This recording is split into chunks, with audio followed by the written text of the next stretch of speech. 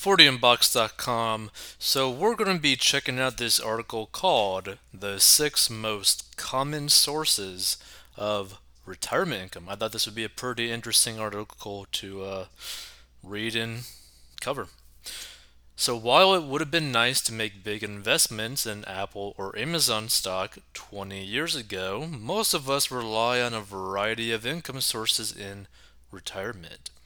A recent Census Bureau analysis breaks down exactly how households led by people aged 65 or older pay for their golden years with a focus on a handful of income types. So here's a look at each category of income and how prevalent it is for retirees.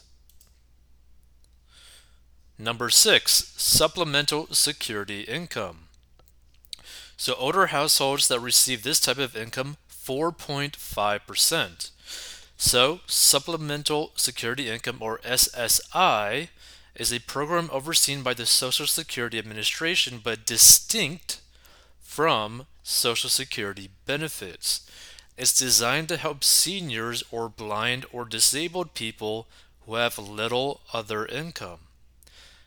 Relatively few people rely on this income. Most have other sources to tap. Okay. Number 5. Earnings from work. Older households that receive this type of income, 22.8%.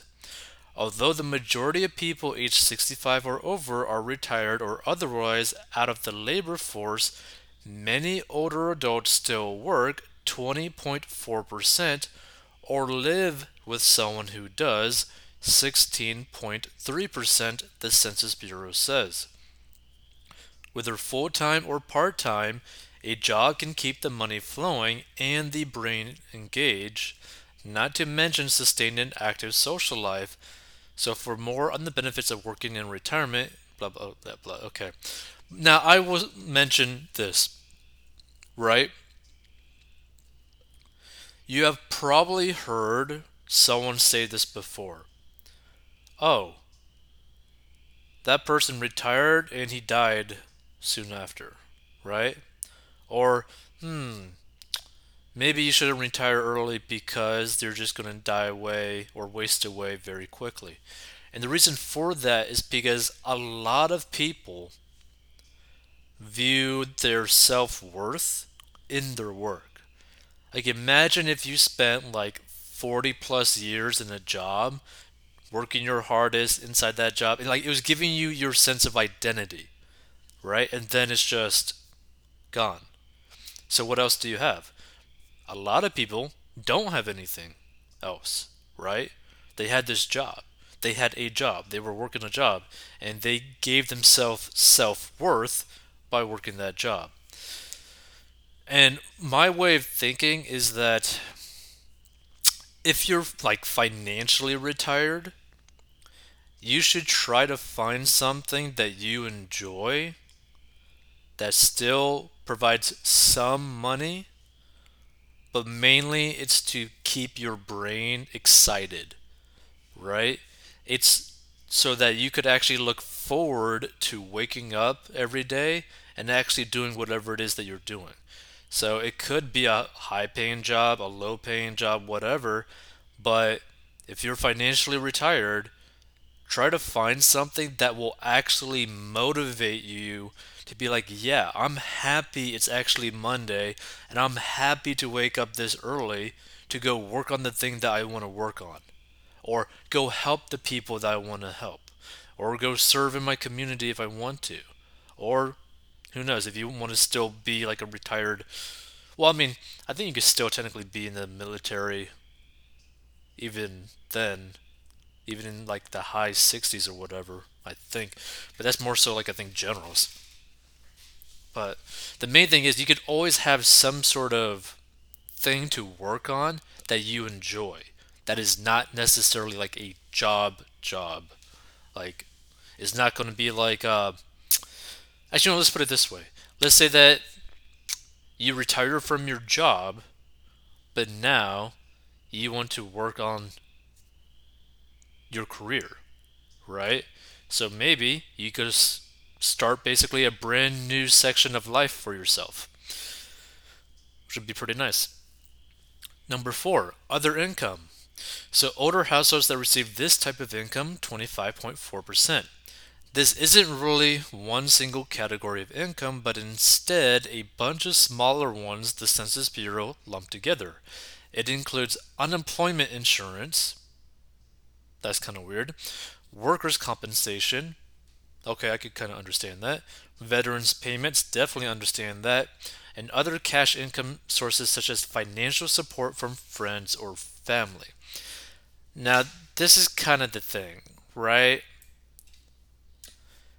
I don't think anyone really wants to get to the point where you retire and you're having to rely on your friends and or family to take care of you.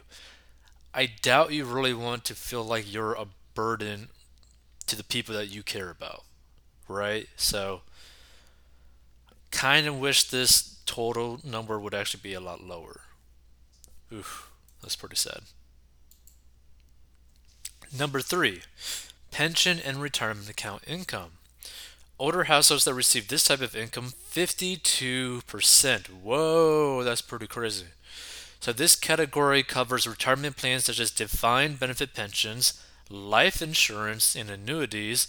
It also includes defined contribution plans like the ever popular 401k and other common ways to save for retirement like individual retirement accounts. Now, here's the thing, we mention this all the time. Once you get out of debt, you will, and after having an emergency set up, you have to start investing for retirement. You have to start investing, and you need to do it automatically because let's face reality, the majority of people are not going to do it automatically. Well, not really going to actually actively go and invest their money. They're rather going to be like, oh, I want to go out to the movies. I want to go buy this cool thing. Or if, I don't know, if I'm a girl or something, I want to buy those new pair of jeans. I don't know. I'm not a girl. But here's the thing, right? The reason why we always talk about this sort of stuff is that it doesn't actually even take that much money per month for you to retire a millionaire, right? It literally does not take much. If you have a car payment, if you instead did not have that car payment and put that money towards automatically putting it towards your retirement, you would become a millionaire. Like, it's crazy, right? The power of compound interest is insane, right? And I'm talking like $300, $200, $500. I'm not talking about like crazy amounts of money that could actually turn into seven figures when you retire, right? And it's a lot easier on you the younger you are when you start investing for retirement. So keep that in mind as well. Next one, property income. Older households that receive this type of income, 60.2%. So most senior households also receive income through property in one way or another. This category includes rent, interest, dividends, and other income derived from assets besides retirement accounts. Okay, I could understand that actually a lot, right? Because depending on how much money you were making per year while you were working, you might end up actually having more than one property to your name. So if they're both paid off, you're probably actually making a lot of cash flow per month to actually live off of that in retirement. Number one, Social Security income. Older households that receive this type of income, 91.5%. Last but certainly not least is Social Security. The Census Bureau finds that money from Social Security benefits is common across older households of all income levels, although lower income households rely more heavily on it. And here's the thing, right? The thing to really understand about Social Security, it really should not be your only source of retirement income. Like, it really should not be, right? because it really factors in how much you were actually making per year when you do retire. But not only that, the kind of lifestyle that you could necessarily live on Social Security, depending on how much you actually get paid, isn't really that great. Especially if you still have a partner, especially if you want to go and do things, especially if you have debt still. Like, it's really not that sizable of an income stream, right? Now, it's not horrendous, it's still something, but it should not be your only stream of income, right? This is why a lot of times Social Security is not large enough for some people to where they have to, financially speaking, get a job while they're actually supposed to be retired because they're getting Social Security and all this other stuff. But financially speaking, Social Security would not be enough for them to actually live off of it alone.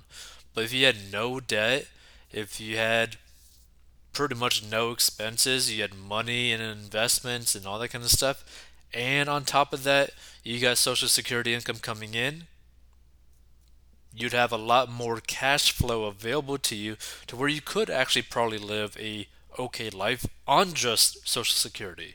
But again, we would not want to suggest anyone to just live on Social Security. Like, that's not a great way to live your life, right?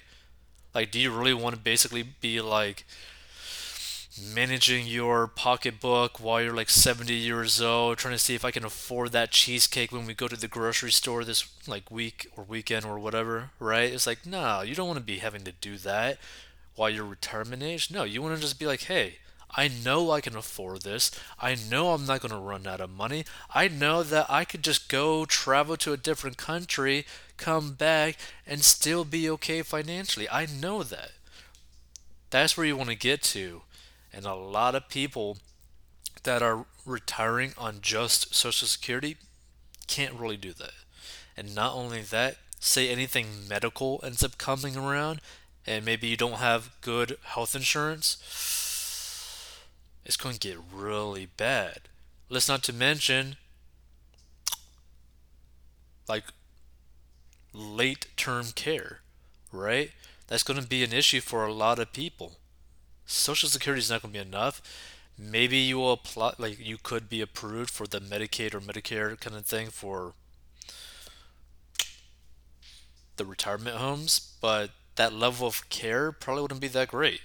And I think everyone would rather like live in their own home, getting taken care of by like some nurse that visits them like every day or every week, than have to basically be at a retirement home. Like, that's just like a really, it's a really depressing existence, right? So if you want to learn how to get out of debt, go to 40inbox.com. Make sure to really understand your personal finances so that you have a lot more freedom available to you, a lot more choices available to you.